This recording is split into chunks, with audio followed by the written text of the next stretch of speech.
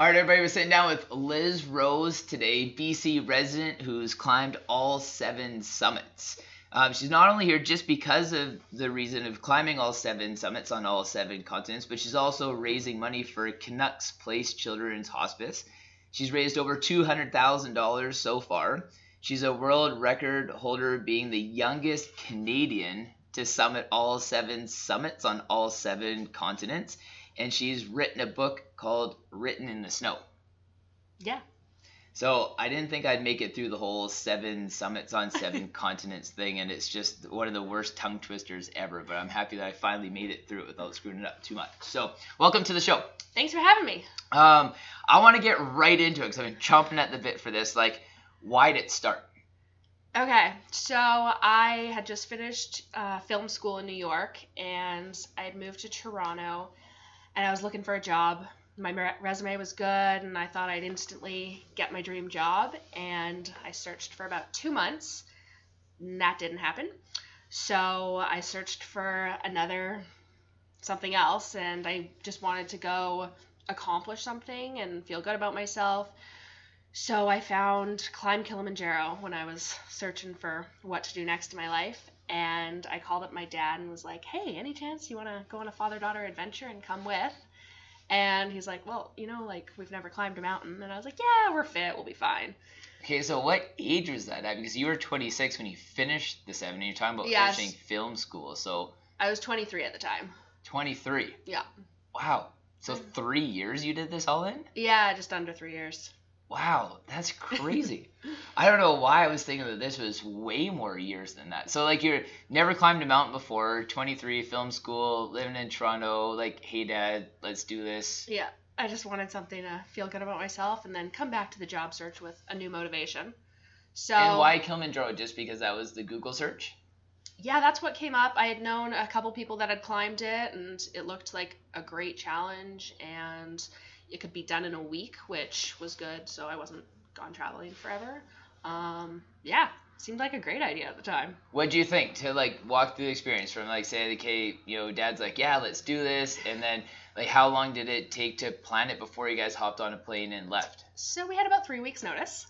3 weeks. Yeah, we didn't own hiking boots at the time, or any gear for that matter. So, which even breaking and hiking boots takes longer than 3 weeks. I know. Yeah. We broke them in a few times. Yeah. Start running them over with the car to break them in a little bit. Yeah. So yeah, everything happened quick, but we got our flights and showed up. That's amazing. So then you land, you get there, and it's like, okay, we've never climbed a mountain before. Well, you probably, like you said, did a few dry runs, but nothing like that. Yeah, no, that's 19,000 feet, so there wasn't much we could do here in BC that would compare. So when you got there, did it seem intimidating at all? What? Our other group members seemed pretty chill. So we're like, we fit in fine. So no, we weren't too worried. Isn't that amazing though, in situations like that where maybe if you guys would have gone just you and your dad with a guide, it might not have been like that, but because there was a group and they seemed pretty chill, it didn't seem a little bit overwhelming or more than what it was? I think it was helpful because we were all in the same scenario of not knowing what to expect. No one really looked like seasoned climbers by any means, and so we kind of fit in and, yeah, weren't too intimidated. Which route did you guys take? Because there's a few different ways to get to the top, Yeah, right? There's several. We did the Rongai route, which starts kind of near the Kenya border, but still in Tanzania, and then goes up one side and comes down the other. So. And why? What was the reason or motivation behind that one? Honestly, it was just a timing thing. It is one of the lesser traveled routes, which was nice to have less people crowding the trails. But yeah, it worked best with my dad's schedule. And how many days did it take to do that one? It was 6 days, so 5 days up and 1 day down. Is that pretty standard?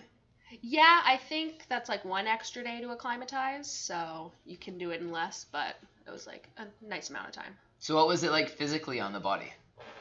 It was hard. The first few days were just long, 10-hour days, but summit day, once you hit that high altitude, was really, really tough. And it had snowed a lot right before we left for the summit, so we're just constantly slipping down in the snow, and yeah, it was the most challenging thing I had done at the time. So then it was about when you were doing it, did you feel really connected with that experience? Like even though it was, obviously windy, cold, slipping in the snow, Yeah. thinking like, hey, what's happening? Yeah, no, I loved every minute. Like, I felt sick at times, but just sharing the experience with my dad made it really special as well. And yeah, hugging him at the top was something I'll never forget. So How many people were in your group? about 7 or 8. Oh, is that typical for a group to be like that size, or is that? Yeah, kind of average, I would say. Do you still talk to any of those people? A couple, yeah. We have each other on social media, so it's fun to follow each other's journeys.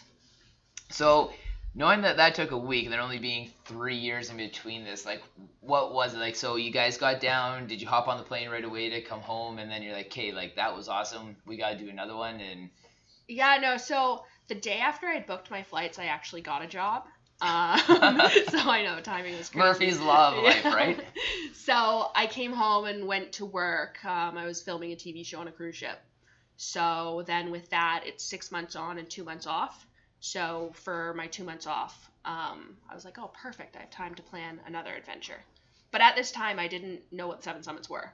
Oh, okay. So it was so my next adventure was going to Everest Base Camp. And I actually brought my mom on that one.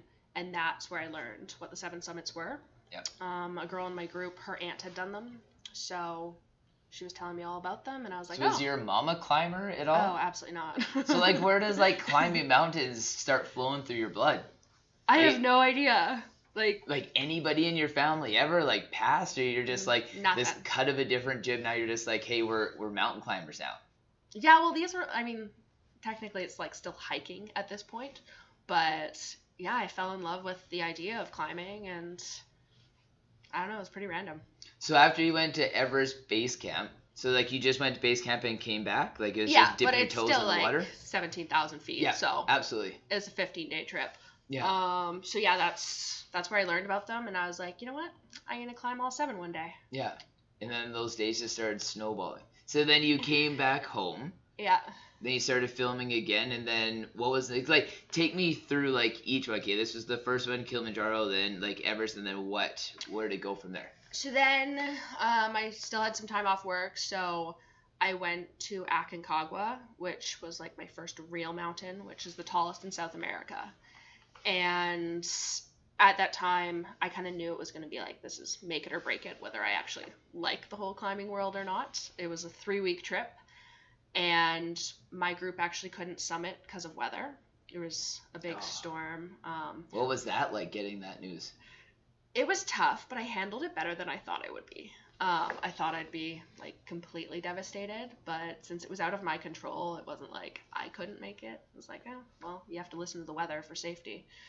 So anyways, my whole group went home, and it was the very end of climbing season, and I asked the company, I was like, is there any way I can go back up? I was already acclimatized, and I was loving it.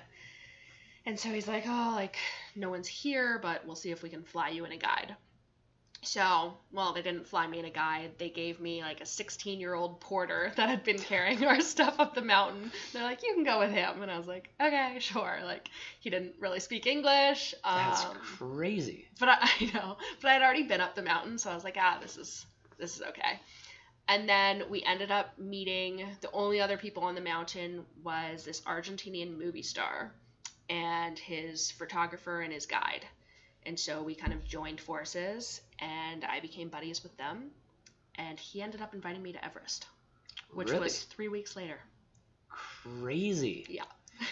See, and like this is what I love about these like micro communities of passionate people, is because those are the experiences that you get. Yeah. Like it's, because as you're thinking, like initially the shock is saying like, hey, here's this young boy, go up with him. But like, that young boy probably has more climbing experience than most 20, 30, 40-year-old people, that we can think of around here. Yeah. So it's like there's that base layer of comfort, and then it's like you meet this movie star on this mountain, and then he invites you to climb Everest. Yeah, it was crazy. It was wild. And so we summited Aconcagua in like t-shirts. It was such nice weather. So you go from getting snowed out to climbing in t-shirts. Yeah, no, it was incredible. That's amazing. And then meeting awesome people. Yeah. So what was the turnaround time? You said 3 weeks was the full trip? Yeah, he was literally like, what are you doing in 3 weeks? And I didn't know if I was going back on a ship or not. And I was like, I don't know. And he's like, join our Everest team. everything's all perfectly in place.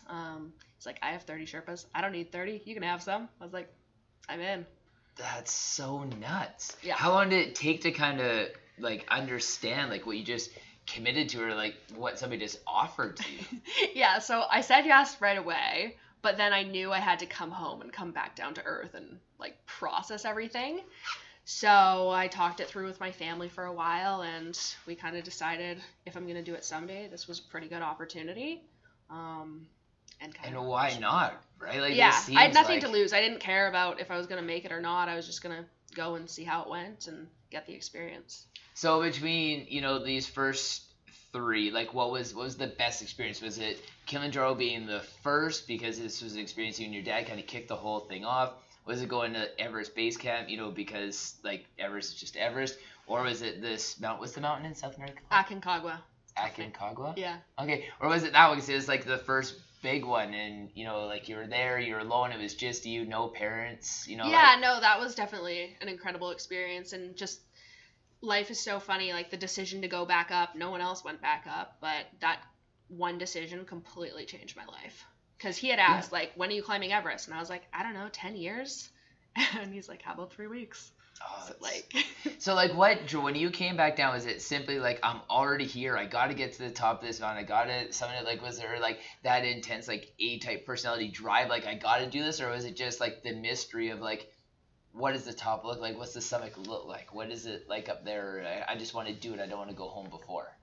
Yeah, I just wanted to see if the opportunity was there. If they had said, look, we can't get you another guide, you have to go home, I would have been okay with that. But I just really needed to ask, like, is there any way? Because it takes a while. I'd been there for 3 weeks. It takes a while to acclimatize. So now that I was already acclimatized, I was like, what's the beginning of all of these climbs like? Is it really different, being, because obviously completely different geographic areas, like, is it the initial climb completely different, and then it gets to be a point where it's kind of all the same, like weather wise, cold, windy, snow, or like what's it like? I just have no contrast to even compare it to. Yeah, so for Aconcagua, it starts off as a hike for most of it. You would switch to crampons on summit day. But so that was similar to like Kilimanjaro and Everest Base Camp. Like it was just a dirt hike. So it was a good one to be number 3. And then on like the upper portion of the mountains, I learned my mountain skills, and it became like an actual climb. So it doesn't sound like any like life-threatening situations so far. Like you're unscathed at this point in time. No like twisted ankles, blown out shoulder, no nothing like that. Like you've got to this point and you're good. So like you're fresh and you're feeling.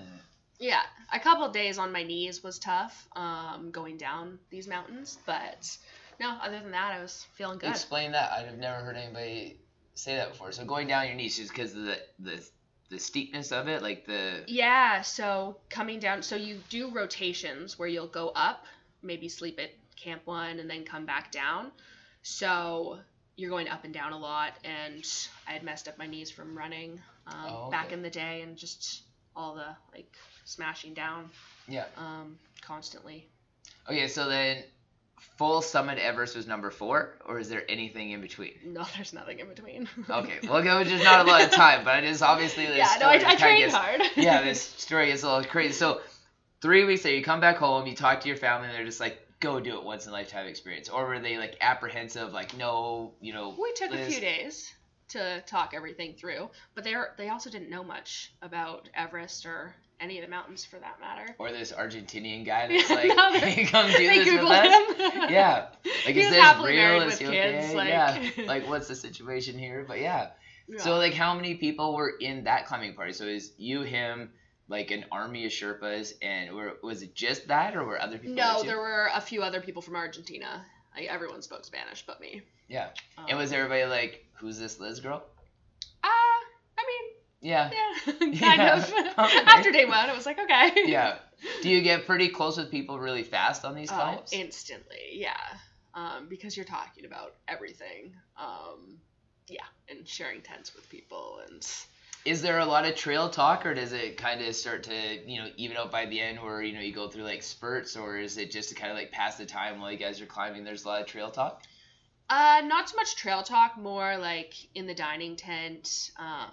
There's just a lot of downtime in between rotations and stuff. So walk me through Everest. Because everybody that I know that's gone has only gone to base camp. I don't know anybody who's been past there. So, like, I've heard the stories up until that point. I got to know from somebody who's actually put boots on the ground past that. So, I climbed from Tibet. Traditionally, people climb from Nepal.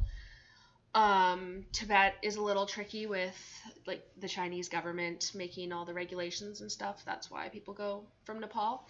But we don't have the ice fall, which is one of the most dangerous parts of the Nepal side. So that was like the reason my group was climbing from Tibet.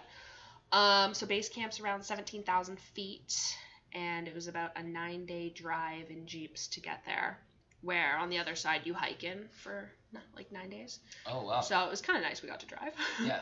So knowing that you didn't do that certain section, does that feel like a loss to you at all? Are you happy that you didn't have to do that part? Is it a dangerous part that you got to avoid? Yes, it's definitely, like, it would have been cool but no, it was definitely like a benefit, I would say. Yeah. Because you're crossing ladders and the ice is constantly shifting and stuff, so it can be super sketchy. So crazy. I was lucky not to have to do that. Yeah. So knowing that you already went to base camp, like as soon as you started to go past that, it was like totally uncharted territory. Did it really start to feel like, okay, this is Everest? Like, I can't even imagine like visually looking up all the time and just like, could you see the summit? Like, what was the weather like? Just like... Yeah, from base camp you can you have a clear view of it, and it's a bit intimidating, but I really tried to like just take one day at a time. There was days I was really sick, and that kind of would get you down, but yeah, so I mean, how long did it take? So like when you were sick, like just like altitude sickness or like altitude sickness, which feels like a terrible hangover, nausea, headaches. And... How long did it last for? A couple days, like, so it would be like a day or two at a time, but then the best thing to do is to go down. So you try to get lower and get How far do you have to go back down to be able to like reacclimate to the environment to feel good before you start going back up? And like, do you make that decision or does somebody make that decision for you? We had a doctor in the group, so I had her sleep in my tent one night just because I was scared because I was so sick. So they would check all our vitals and everything every day. And is that standard, or is that just because this guy, like being a little bit higher profile movie star, that he wanted a doctor there for him, or is that something that happens with everybody? A few groups had doctors, and there was like a medical station at base camp for everyone to access, but no, it's not like completely common that everyone would bring a doctor. Seems like it only kind of makes sense though with all the stories you hear about Everest and everything. Yeah, I was thrilled to have one. So, yeah. Okay, so then you start going up, and then like what's after base camp? Like, where do you go after base camp? Okay, so there's an advanced base camp, and then camps 1 to 4, but you'd break it down into 3 rotations. So our first rotation, we went basically halfway to camp 1. So you'd go to advanced base camp, which is 21,000 feet. Like, that's, or 20. Anyways, that's higher than Kilimanjaro, just to get to advanced base camp. And you're technically... And higher than the one in South America. Aconcagua is over 22,000, so not quite, but... Getting close. Yeah. So that was our first rotation. And then second rotation, we slept 2 nights at Camp 1, and then went about halfway to Camp 2. And without oxygen in this rotation was so hard. Really? Yeah, because you're getting up to like 23,000 feet, and just like every step, I just wanted to like sit in the snow and take a break.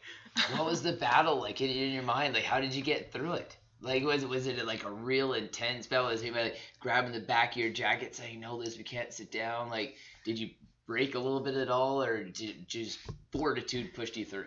We took some breaks, but you go so slow.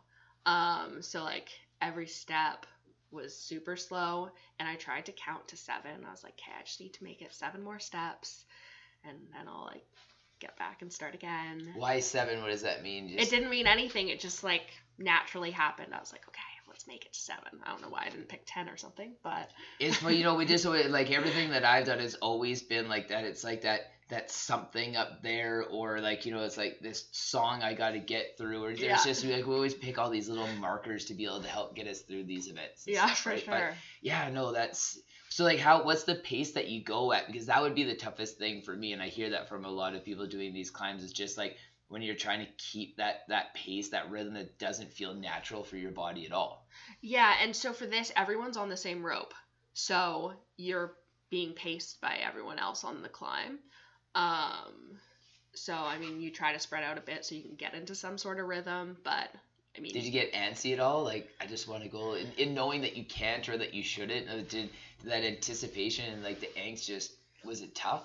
Later on in the climb, so everyone was summiting on the same day, and you were just in a lineup of 200 people along the same rope, and when you're switching your gear over, like when it's anchored in the snow, everyone takes so long to do that, and you're literally just standing there doing nothing. So that was super frustrating because it's -40 out, it's pitch dark, it's freezing, and you're waiting for some guy to figure it out. And he's fumbling with his stuff, Yeah. and you're like, come Big on, mitts, man, I'm like, rookie let's move. go. And was this the climb? So again, this is like the terrible part about reading stuff online beforehand. Was this the one where you had different gloves, like you had like MEC gloves or something, Yes. and you're like, I'm gonna ditch these Everest gloves? Yeah, I ditched my massive mitts because I didn't want to be the slow person holding everyone up, and so I used my little MEC gloves that I knew I could work my gear the best in. And Are those the little decisions though that are kind of like the start of the end for most people, where they're just like, yeah, I switched my gloves, and then it's like, okay, I moved a little bit faster, okay, I was running out of oxygen. Like, is that, or is it just like, okay, gloves off real quick, do this exchange, and you put your big gloves back on? Like, what was that like? Yeah, it was at the beginning, leaving for Summit Day, when I made the decision, and I brought the big mitts just to have them in case. But And weather was good, like it was. weather was great. Yeah. And why was it nighttime? So we left at 10 p.m. at night because it takes a long time, and and we got back. So we summited at 10 a.m.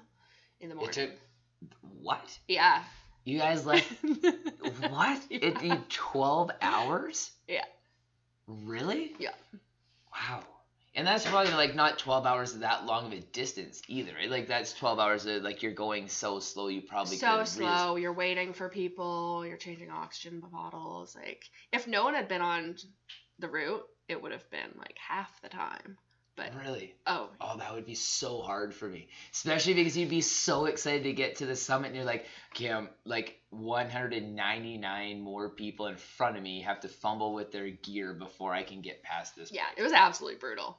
But that was the one summit day that was going to be the best weather, so there was really... Was it like a bluebird day up top? Like, could you see forever? It was absolutely gorgeous. The second the sun came out, it was like, oh my gosh, the most beautiful place on the planet.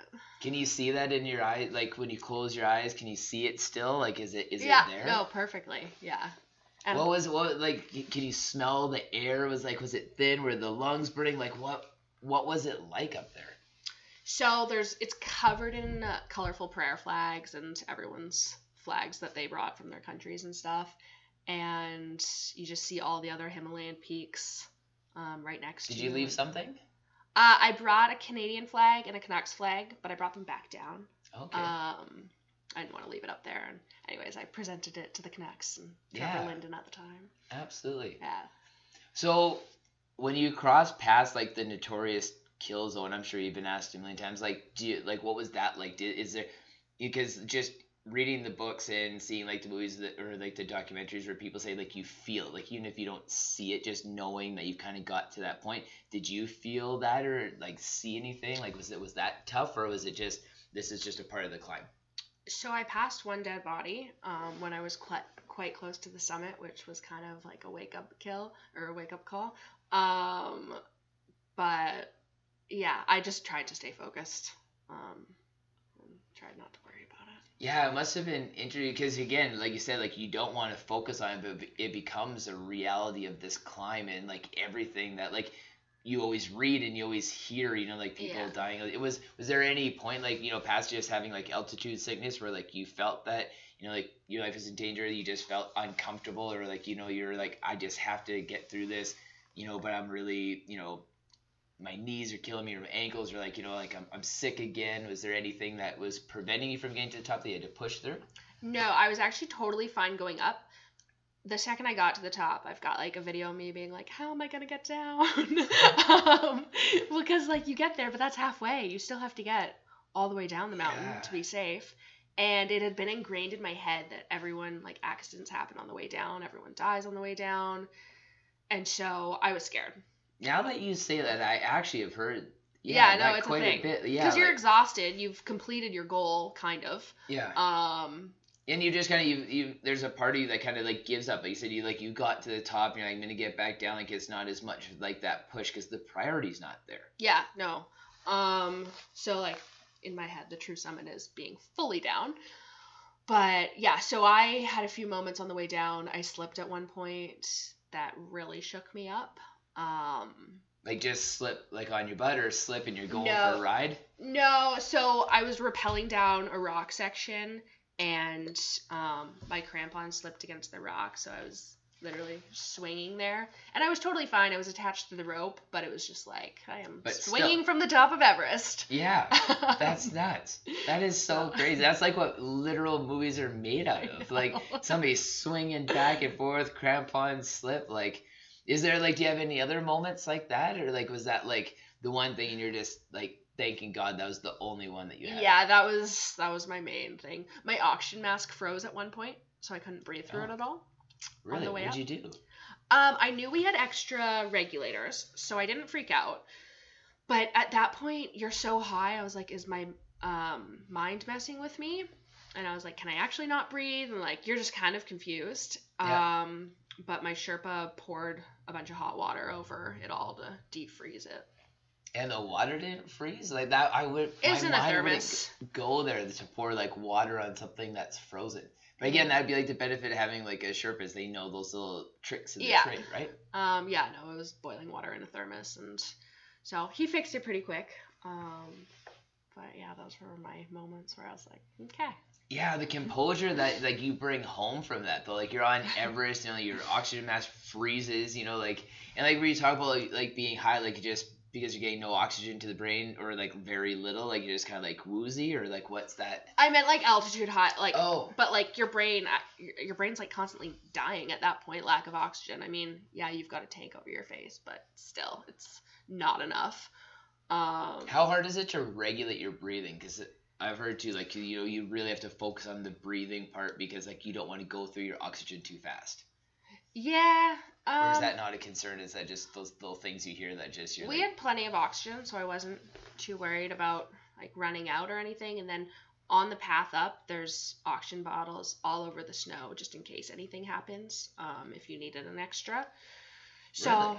Yeah. That's cool. Oh yeah, all the teams. Like people just leave like their extras. They're just like, hey, this might save somebody's life. I know I don't need this. I'm just gonna leave it here. Yeah, they're all stored along the way so just cool. in case. Yeah. Awesome. Yeah. Wow, that's so crazy. Like, what does it feel like? Like, do you ever get tired of telling the story? Like, it's like Everest is always like that one, right? Yeah, definitely the most popular one. Yeah, no, it's fun to relive it. Yeah, absolutely. So on the way back down, like, so you slip at this section, you're coming back down, and then like, how long does it take you to actually, once you summited, to get back down? So we summited at about 10:48 a.m. and got down to Camp 3 at about 5 or 6 at night. Wow, so you've been climbing for like almost 24 hours. Yeah.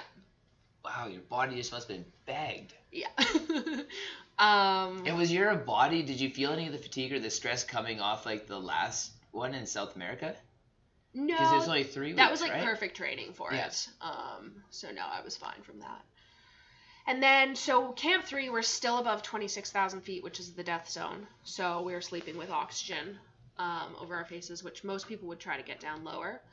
But what's it like trying to sleep with oxygen? Like anything on my face or foreign, I have a really hard time sleeping. Yeah, no, I was nervous about it at first, but it's just so helpful. Like, it makes you actually be able to sleep, because sleeping at high altitude is super tricky.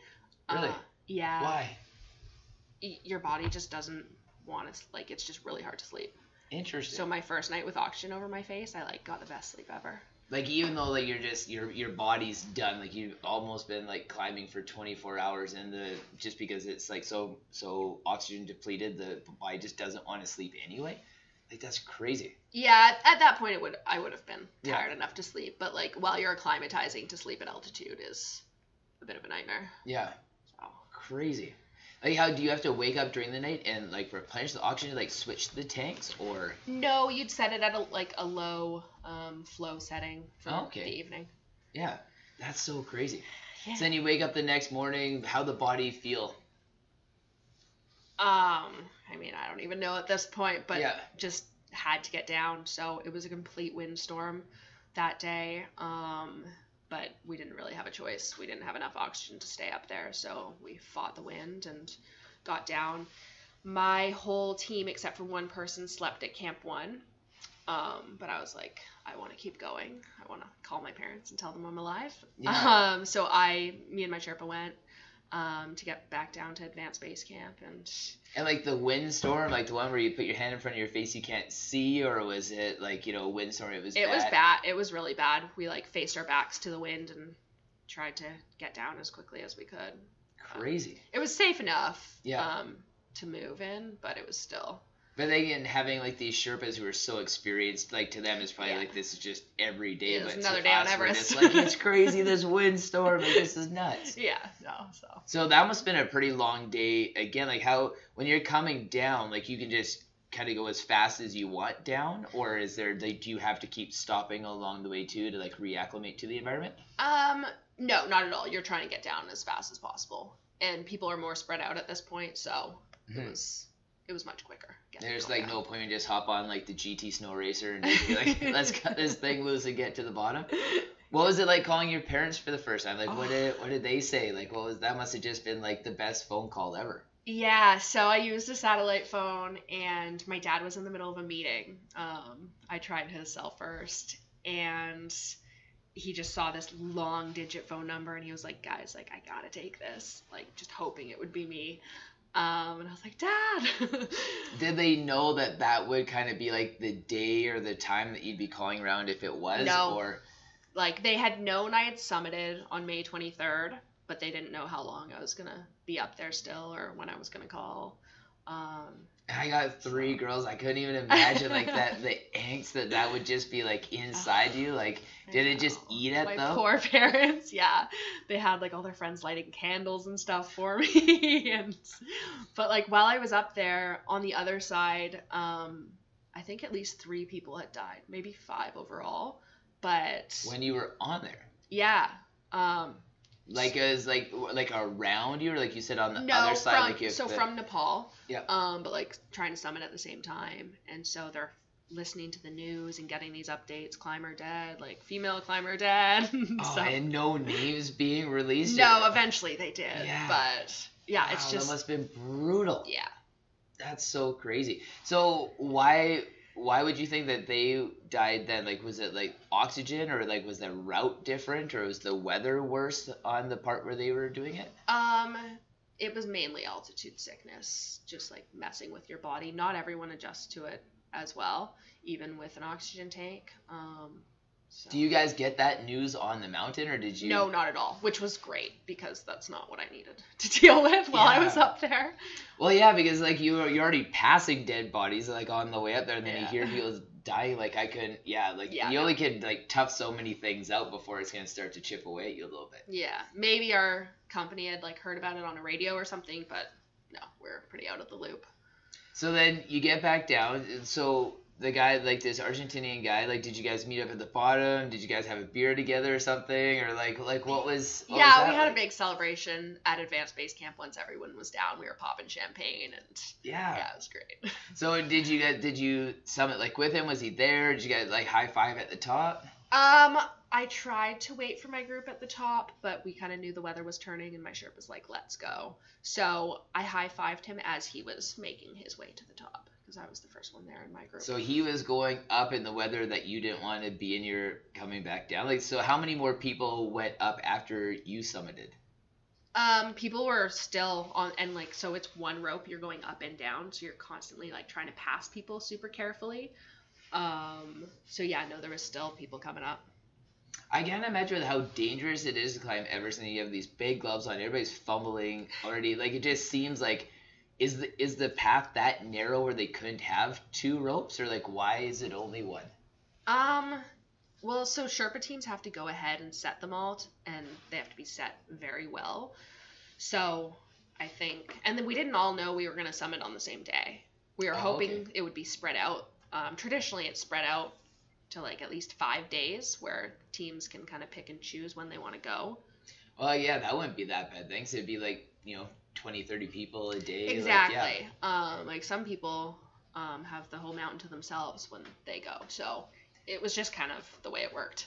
Did it seem weird that it was like a cattle herd when you get to the top? Like, you have like this mountain is the tallest mountain in the world. It's this huge experience to get there, and there's like hundreds of people there. Like, was that weird? Like, Yeah, but I mean, all the movies show that. Like, I kind of knew that Everest is super congested, and that's one of the huge problems with it. so with all the movies, is it like, do they give a good depiction of what it's like to climb Everest, or is it like every other situation where you're just like, okay, that's not what it's like at all? No, they give a pretty, like the latest one, Everest with Jake Gyllenhaal. Yeah. It's pretty accurate. Like, base camp's a party, everyone's drinking and mingling with each other and stuff, and yeah. Oh, that's so cool. That's awesome. Okay, so then you're down. You hop in the car. You're back to the airport. Like what? What's the adventure from there? Like, so you've done 3 of the 7 now. Yeah. So then come back down and spend time with the family, and just I took the summer to chill. And then went back to work on the ships, and then my next mountain was Mount Vinson in Antarctica. So that was one of my favorite ones. Antarctica is like How tall is that one? just over 16,000 feet. Okay.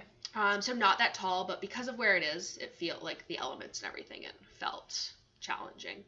And it was absolutely stunning. And it's a part of it because it's on a different continent, right? Like that's how it gets grouped into it, because it's the Yeah, 7. so it's the tallest in Antarctica. Okay. Yeah. So why was it the best? Like, why does it bring the? Because you would just naturally assume it would be Everest. Like, I know that's a rookie Everest thing. was the best, but this was just such a unique experience. Like, the continent is very untouched, and I just felt so lucky to be there. And yeah, I loved it. It was challenging, but also fun. It wasn't like painful challenging. It was like How many days was that? about 10 days. 10 it was, days? like, a nice amount of time, and What was the weather like? it got up to -40 some days. But when the sun was out and the wind died down, it was just like nice. I mean, it was always -20 or something, but it felt Doable? nice. Yeah. Yeah, I guess the contrast between -40 and -20, when it's -20 and the sun shining, is definitely a lot more Yeah, doable. it literally feels like nothing. What's it like sleeping in the tents? Like is it relatively warm? Is there heaters? Like, what's the? When the sun hits the tent, they get super warm, Oh, and because it's like a little heat trap. And then with Antarctica, it was summer there, so it was like 24 hours of daylight. So you've got like okay. a sleep mask over your eyes, so you can actually try to sleep at night. But yeah, no darkness. was that like a challenging part of it? Just knowing that it was never. Yeah, it was definitely weird. Were you able to sleep okay? Like, cause you would. I would think that sleep would be really key to get some solid hours every night when you're climbing these or summiting these mountains and stuff to do that, right? Like, Yeah. Yeah, no, I had enough stuff over my eyes to try to make it dark, and yeah. it just seems like your circadian rhythm would just be completely like, what am I doing right now? I'm Yeah, climbing it's this like mountain. bedtime, It's it's like, yeah. beautiful out. Yeah, Yeah. no, it was an interesting experience. And so like walk me through like the landscapes. Like, obviously I've never been to Antarctica before, but you say it's so beautiful. Like what do you see when you're climbing? Is it like mountain ranges? Like So yeah, mountain ranges and just like white forever. Nothing's there. There's no animals, no birds, nothing. nothing. No, because we were super inland, so on the coast you've got the penguins and stuff. But there was just nothing there. And Wow, did it feel lonely? How many people were on it? I was with about 5 people, and there were a few other groups. So yeah, no, you're very isolated. Yeah. Do you like that part of it? Like what have you developed the reason or the mentality of why you like climbing now? Like this is obviously you went to base camp on Everest and you did Everest, so this is kind of like technically your fifth big climb. Yeah. Like, do you know why now? Like, are you starting to say, okay, well, this is why I keep coming back. This is what interests me behind it. And Yeah, it sounds funny, but like I love the challenge of it and the suffering and like just everything as a whole. Like during it, it's like, oh my gosh, like I'm choosing to be here. This is literally awful. But just like pushing your body to the limit completely is. do you feel like it's just because I love pushing myself really hard and like just understanding that no matter how hard I've ever pushed myself, it never seems like the end. Yeah, there's still more in you, and And like, where does that you stop? just surprise yourself. Yeah. So you feel like that when you're climbing, like just no matter how brutal it is, it's like do you chase that threshold, or do you just have an understanding that it's like no matter where you think your bar is, like you could be. It's like David Goggins has that 40% thing. Like no matter how hard you're pushing yourself, it's like you're 40% of what it's Yeah. just like some kind of random number, but it just gets you to think like there's just so much more of a threshold between when you think you're done compared to when you actually are. So I always try Yeah. to think of that because in all these situations that I've been in, which is nothing like what you've done, but like it always seems like it's like, where is it? Like, where do you truly break down and there's just no more? I don't think I want to reach that point. But is it even possible though? Yeah, Like, look no. at what you've done and like Yeah. you everything you've explained so far, you haven't even come close to that, and you've done like the most challenging things literally on the planet. Yeah, I mean, Everest was very challenging. I don't know how much more I would have in me after summit day to keep going, but But you say that, but if it was like another 2,000 feet, 3,000 feet, like you could have kept on. yeah, no, yeah, yeah, no, it is interesting. So then you're saying on the top, what was the summit of this one? Like, what's it called again in Mount Vincent. Mount Vincent? So what's the summit of this one like? It was a small summit,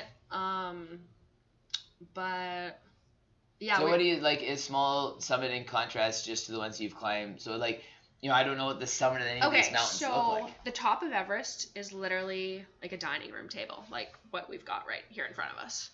Really? Yeah. So it's like what you think. Like it's just like the this very tiny top, yeah, and you can't really stand on certain sections of it because they're scared it will like break away. little. So it becomes even smaller. Yeah. Yeah. And you're like trying to get your perfect photos that are totally not happening. You're lucky to have one. Yeah. Or you'd be able to press any button to take a picture. Like, yeah, I was so happy my phone turned on. yeah, Go that Apple. too. Is I so emailed cold. Apple. I was like, my phone worked on the top of every summit. Yeah. Oh, hopefully they give you like a free phone. That's what I tried for. They're just like, didn't no, get one. not happening. No. What's the summit of Kilimanjaro like? It's big. So yeah. Playing football up there. Yeah. Yeah. Like it's yeah. What changes that? Like, do you know? Like, do you know a lot about Mount Sinai? Like, what makes like some? So I know a lot of it has to do with how like the Earth's crust is pushed up Yeah. that forms it, but I don't really know like why some of them just have like more space on top than the other. Yeah, I don't know. So Mount Vincent, yeah, it was a few dining room tables, let's say. Yeah. And then awesome views of just pristine, untouched land. Mhm. So then how long again was the up and down on that one? 10 days. And then how long was that after Everest?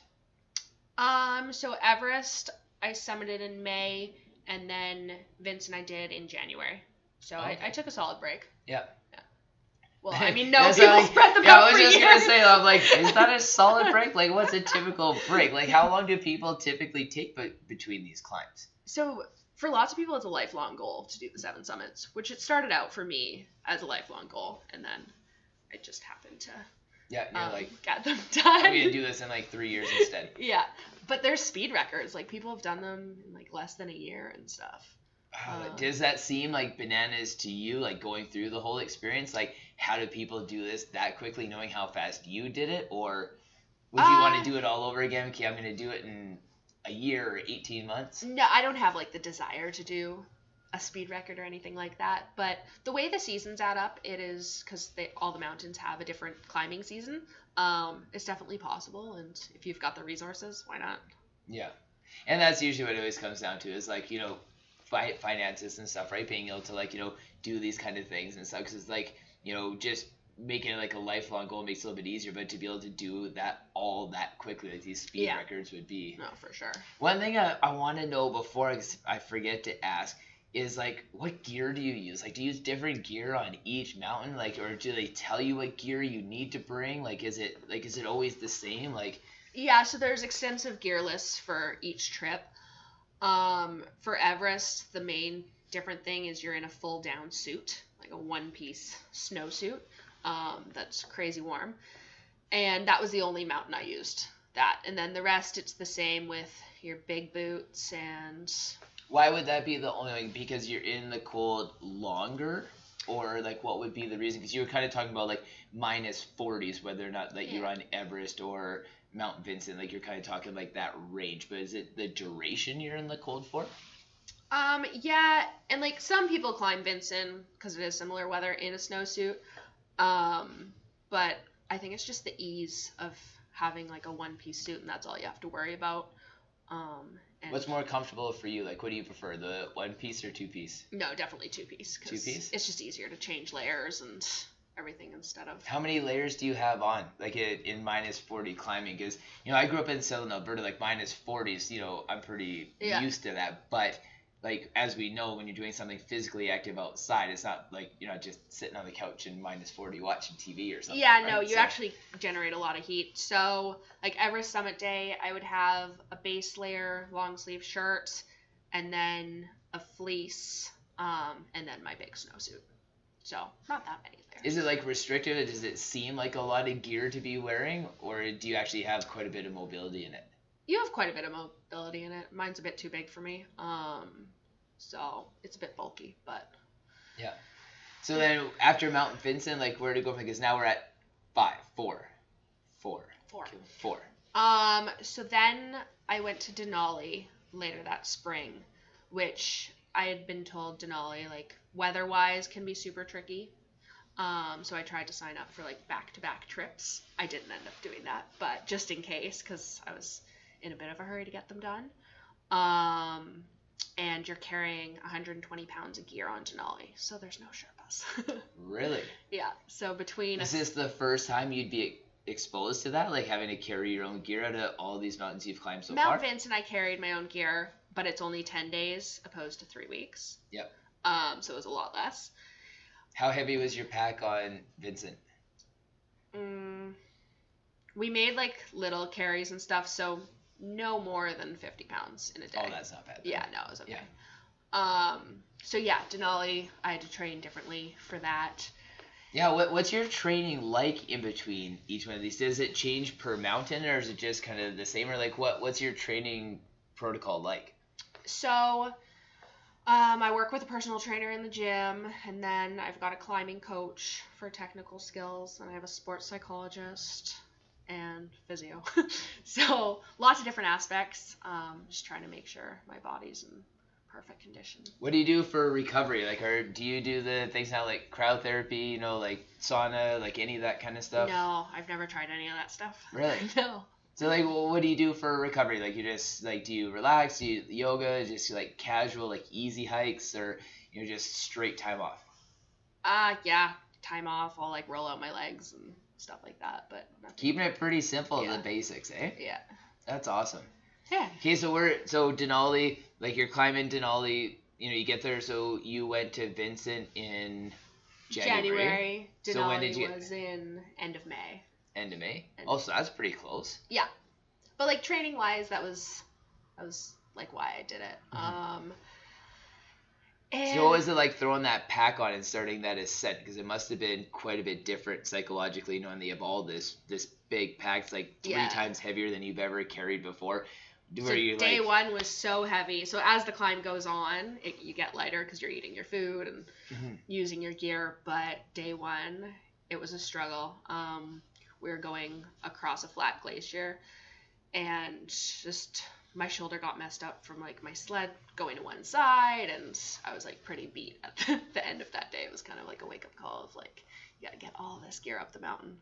I've had to pull this sled in the snow once for quite a few hours, and it was slightly askew, and I never really thought it'd be that big of a deal because you're just kind of, like, pushing through it. But by the end of when we stopped, I was like, oh, this is terrible. Like my body just was like, I don't, that was such a bad move. Like Yeah. those little things, just the accumulation over time. Like how did you get past that, knowing like this is the first day, shoulders feeling all messed up? Like did you bounce back pretty quick? I did, but like mentally I was pretty beat up that night. And I was worried, like I was like, this is day one, like I have 3 weeks ahead of me, but I started feeling better the next day, so I was lucky. Yeah. Do you feel like you have pretty good recovery? Like is that something, if like you always being like athletic, you always be able to push, so your body's used to recovering? Yeah. Yeah. What sports did you play before you started climbing? Field hockey, soccer, tennis, snowboarding. Oh, so you're totally into the whole, yeah. A lot. Yeah, so yeah, your body's grew up used to playing everything. Yeah. Oh, okay, so then your body's totally used to it then. Yeah. Okay, so then, after this first day, they kind of get back on track. Like, what was the ascent like? Was the weather good? Did you guys get socked in at all? Like, did you have to camp out in the tents for days? Like, what was the whole experience like? So at 11,000 feet, which is really low on the mountain, you're about halfway at that point. We got into a snowstorm and we were there stuck for about 10 or 11 days. Doing What? absolutely nothing. In a tent? Yeah. I had 3 guys and me in a 4-person tent, and we would get out to go to the bathroom. And you're pretty much just like laying there, or like kind of semi-sitting. Like, was it just brutal on the body? Yeah. Like a few days when the weather was like a tiny bit better, we'd go for a little walk around camp. But no, like and we'd wake up every morning, fully get all our gear on, thinking, because we hadn't talked to our guides yet, thinking we were like, yes, today's it looks the okay. day. And no, we got shut down like every single morning. Wow. Yeah. How, like, after like a couple days, did it start to wear on you, or were you just like, okay, like today's There the were day? a few tears at one point. It was just so frustrating. And then you'd see a couple other teams like try to leave, and you'd be like, oh, can we go? So did any of the teams that leave, did they get caught in any trouble? Like, was it a good decision or a bad decision? No, I think they ended up turning back and coming back. Like, they started their yeah. morning and then ended up right where we were. So, no, we definitely did the right thing, and you just have to, like, it's fully out of your control. Yeah. It is what it is. But still, though, I can't imagine just frustrating. like, another day in the tent, and then it's in, like, what was your sleeping like there? 'Cause you're just not burning any energy or nothing. No. And like, did you like snack more, like the board eating? We ate so much food. Like, we had so much food with us, and we'd just be like eating hummus in the tent. And That's actually, because if you're not anticipating getting trapped for that long, how did you guys have so much food? Because you would never plan to be like stuck in one place for 10 days. Yeah, but you plan your food for the whole trip. So you plan to like eat every day. So you've got. Yeah. So were you guys able to make up that time, or was this like when you guys were stuck there, was it just kind of like a quick up and down after that? You were just kind of like in this really bad holding pattern for a while? Yeah, so you've got what's called your turnaround day. So if we had wasted 2 more days, then you'd miss your turnaround day, where you'd have enough days left of food and gear to go up the mountain and come all the way down. So we were getting close to our turnaround day, and we lucked out with good weather, and there were a couple weaker people in the group, and we're like, look, we can't afford a rest day, like, are you in or you're out? And like, what do you need a rest day for? You came Yeah, up like we haven't 10 been doing days of anything. like a rest day if you can't get your shit together at that One guy point was in time. like 67 years old, though. Yeah, but he made still it, though, but like I know. 10 days, like, you haven't been doing anything, but like, I couldn't even imagine how my body would feel after just being in a tent for 10 days. Like, Yeah. laying on the couch for an hour feels like it ruins my body, never mind in a tent. Yeah. I took a group of girls into the backcountry last summer, and it just poured rain for like 2 days, and we got stuck in the tents. Like, they were in their tent, I was in the tent by myself, but I did the whole time, I'm like, okay, Blake, like, you just go through different challenges in life. I'm like, but this is like, it's like, it doesn't matter, just go outside. I'm like, no, you're gonna get cold, it's gonna be wet. It's all those different battles you go through, right? Yeah, So for sure. that's crazy. So then you guys got up and you came back down, weather was good after that? Yeah, no, it was awesome. Good. So, yeah, we got So lucky. then you guys came back, and then you flew back home, and then like, what was the time frame in between that, and then what was next in Ollie, then where? So I had, I think, 2 weeks. I planned them quite back to back. Then I was headed to Russia, which is Mount Elbrus, the tallest in Europe. Okay. And that was an easy one. It's about 18,000 feet. I brought my snowboard. I wanted to go from the top, but I went from about 3/4 of the way, just safety wise. Yeah.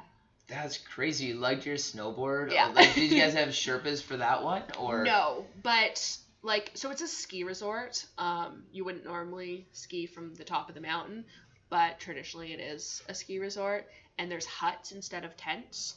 Oh. Which was nice. So yeah, you could kind of just have That stuff. almost, did it seem like cheating at all? Like, it's like not, it's like backcountry, but not backcountry. It's like little huts, not tents. Like, was there a different feel to it? Definitely, it was like luxury life. And I mean, you could have brought a tent if you wanted one, but I'll take a bed. Yeah. So 100%. Yeah. it's just part of the experience. Yeah. That's the way that mountain works. So Does it seem odd that it's like that? Like, it just seems like it's so, like, especially from going to this one in Antarctica. yeah. Yeah, like where it's like completely just like isolated, nothing around, not even a bird.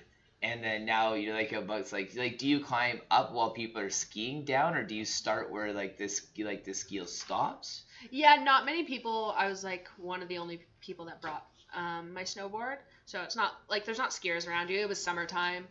But yeah, no, it was just a total different feel. How many people were on that one?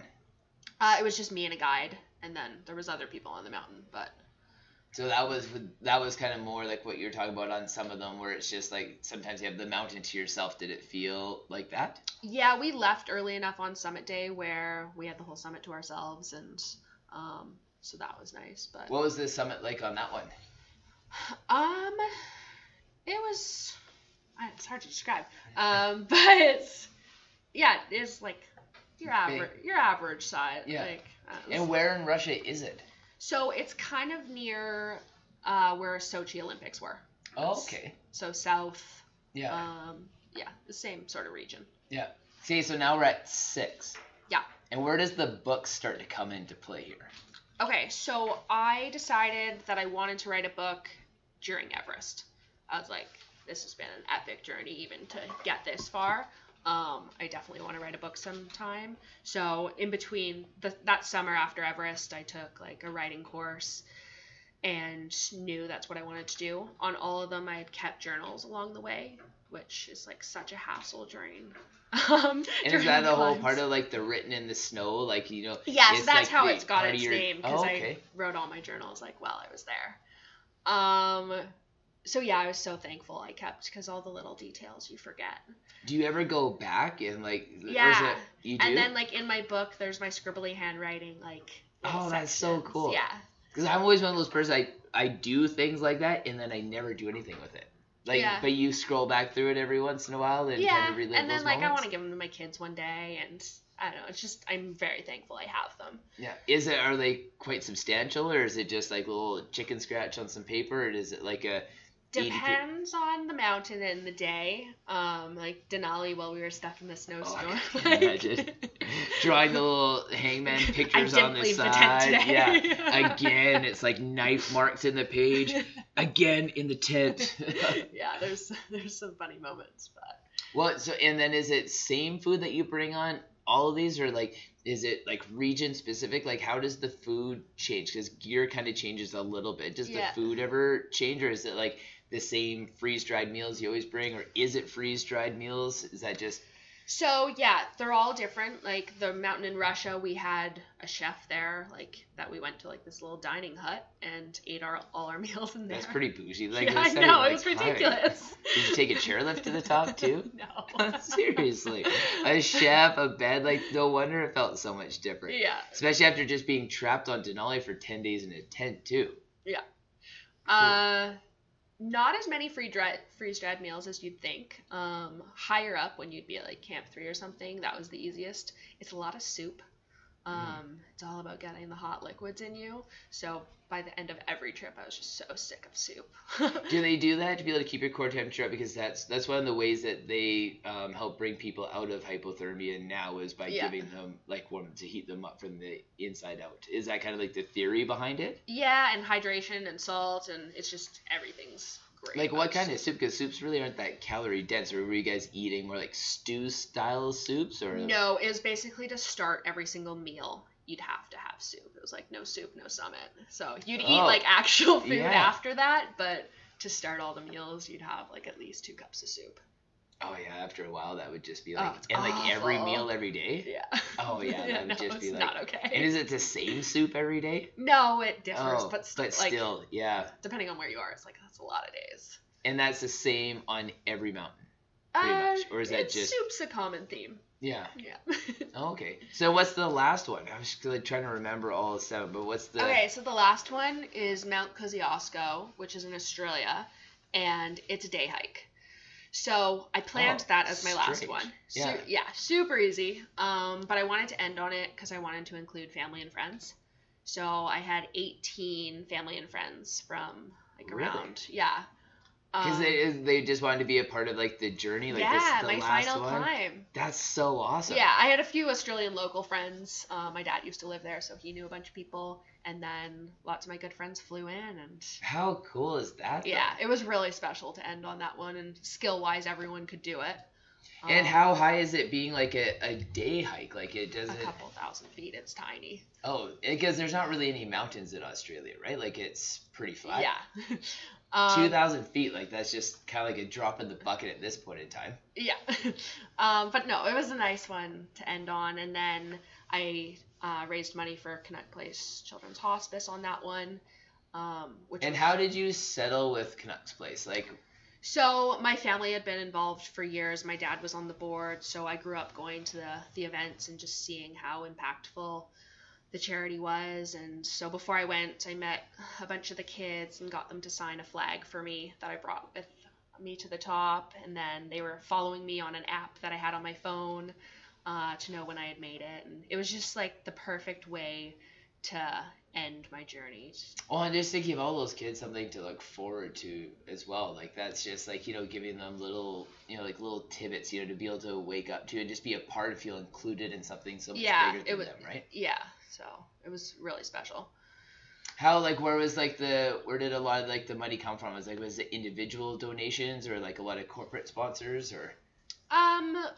A mix of both. I threw a big fundraising party before I left and got a bunch of people on board, and That's awesome. everyone was so Did excited. you get to any behind it. sponsorships for gear? Like, like here's this jacket or this pair of gloves. Like I know you mentioned like MEC gloves. Like were they a part of it at all? Yeah, so for my last climb, they gave me any gear I wanted, which was awesome. But Which was pretty much nothing because it was like Well, 2,000 feet. I It's didn't like, need too where were much. you guys when I was on like Everest I and Valley where know. I needed a ton of gear? But yeah. I know, but anyways, no. Like, so- do people like approach it or like I don't even know like how public your journey was along the way. Like, were there a lot of people following? Like, were you trying to put it out there on social media?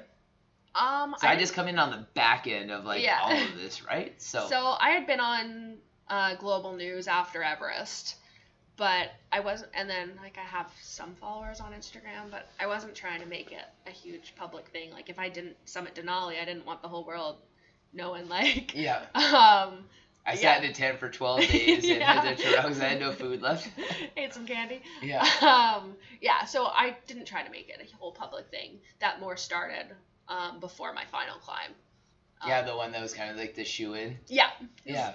My guaranteed summit. Yeah. So yeah. How did it feel like after you were done? Was it like the typical how everybody usually feels? Like, like what's next? What am I going to do? Yeah, it was kind of bittersweet because I had had this goal for the last 3 years, and I'm a very goal-oriented person, so I just work better like that. But I knew I wanted to write the book, so that was my next summit in itself. How long did it take you to write the book? A year. A year? Yeah. And is it like little tidbits from each like mountain, or is it kind of like just the experiences as a whole and like what you took away? Yeah, so I go through all my climbs, and it's the challenges that I faced and the lessons that I learned, and how the reader, if they're not into mountains at all, like what they can take away from it to apply to any everyday life situation. So like what are some of like the things, like what are some of like the most like memorable for you? Like these are like the things that I learned on these hikes. Or what do you even classify it as hikes, ascents, climbs? Yeah, climbs. Does that bug you when people do that? A It's little like, bit. It's a climb. When's it's your not next a hike? I'm like, Yeah. oh my gosh. Yeah. Yeah, I'm gonna knee kick you next time you say hike. But yeah, like what's your takeaway? Like what do you what do you feel like? What's Yeah, your so they message all you had want to put out there? like their own things, but one of the main one was the importance of trying new things, because before Kilimanjaro I'd never climbed a mountain, and just like you never know when you'll find your passion in life. So just So this is like your passion now, like you're like, oh yeah, yeah, love it, yeah. So yeah, and then like there's I don't know. Yeah, and it's always one of those things too where it's like because that's what I try to encourage with my girls, and like when like just the people I deal with like every day is there can be the oddest thing. Like if somebody told you before that you were gonna be like this seasoned climber, you probably would have been like, I would have that's laughed. not Yeah. me. Like I'm a snowboarder, I'm a soccer player, like field hockey, this, that, and the next thing, but not this. And then traveling the world and like writing books and like interviews and all this kind of stuff. But like that's who you are now. Yeah. So like to encourage people to be able to step outside that box and to say like anything that's new. It Yeah, doesn't you have really to start matter. somewhere. So How many like the people like around you, like in your family, in your social circle, like are you like that inspirational person now, where like now people are trying some things, or like have you noticed there being a spin-off with people yeah, around for you? sure. I've had people been like, "Oh, I'm gonna go do this because like if you can do that, I can do this." So yeah, no, Yeah. it's been neat. Is there kind of like a top 5 mountains now? Like where does somebody go like after they do it? Is there like not to get into too much detail of what you might have planned for your future, but is there other mountains now, like is there ones in like Canada or like like around there, you're like, okay, well, like I want to do like 2 more or like 5 more, or is it just kind of like I'm just gonna keep on climbing mountains until it's something different? Yeah, my parents want me to retire pretty soon. Oh. They're just over the worrying. My grandma too.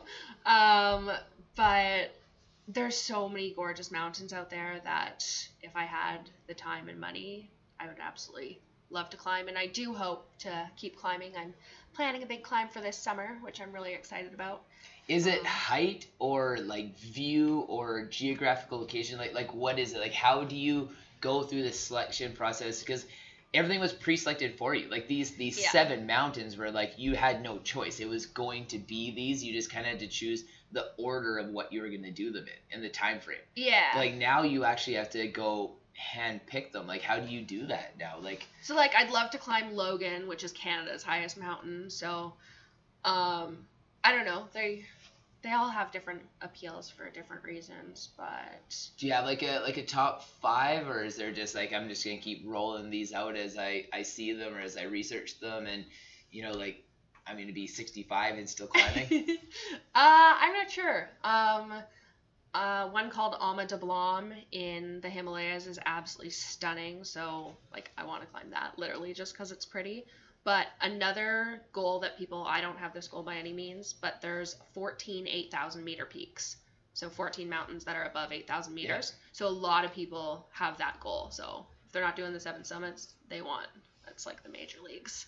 14 though, that's a lot. Like that's Yeah, and that's not what I'm looking to do. But so even and you never know, like it might be in 5 years from now, like as it evolves for you. It's like the future, we never really know what it's going to be like. Yeah. But yeah, it's like I couldn't even imagine like when it comes to mountains, like it would just slowly be, because the one thing I always find, especially with runs, is it's always just more distance, or like something that's like a hard run is like how many big hills you can put into it. Like it only goes so far before you have to kind of like say like what's next. Do you ever have that feeling for you, like there's something next, something that you want to try?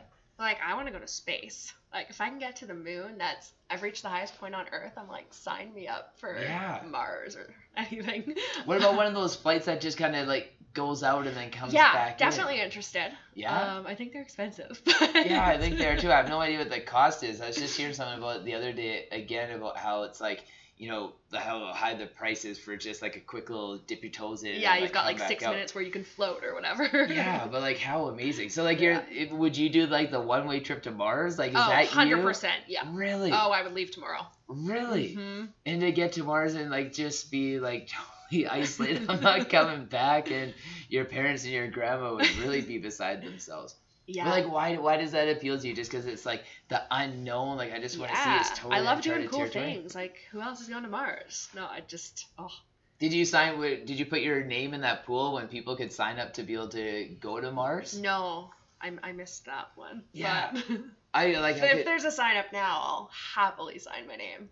See, because that's a problem that I have too, because I love doing cool stuff. Like, I'm addicted to doing cool stuff all the time, and I just don't know where the stop button is Yeah. there. Like, whenever a new cool thing comes up, I'm like, yeah, I gotta try that. So, for sure. like, where you say, like, the going to Mars, like, that's always kind of, like, I gotta come back. Like, there's always, I'd like to come back, yeah. Yeah. But it's like, I understand exactly what you mean, but, like, the cool things, because, like, I think of it even standing on the top of the mountains that I've climbed, like, every summit looks different. Like, I've even stood on, like, a mountain beside the one that I was just on. Like last summer, I kind of, in, like, the Maple Ridge area, climbed, like, through his, like Golden Years, and then, like, the couple that are beside it. And, like, when you're standing up there, like, it all looks completely different. Yeah, no, for sure. Like when you're standing even climbing the same mountain twice, like, your experience is never the same. Yeah, absolutely. That's awesome. Well, I guess we don't have to kind of go too much further. There's just like a million more questions I have in my mind, but it's like, I really appreciate you coming down to Indiana to share your experience stuff, because, like, especially anything like outside, like the outdoors, like I have this really, like, deep connection with just being outside, because I grew up, like, climbing and ascending mountains, because my dad always took me into the backcountry from basically when I could walk. So it's something I connect with quite a bit. And I in my mind, I've always, because I told Ava a couple of years ago on my 40th birthday, like, I want us to do Everest together.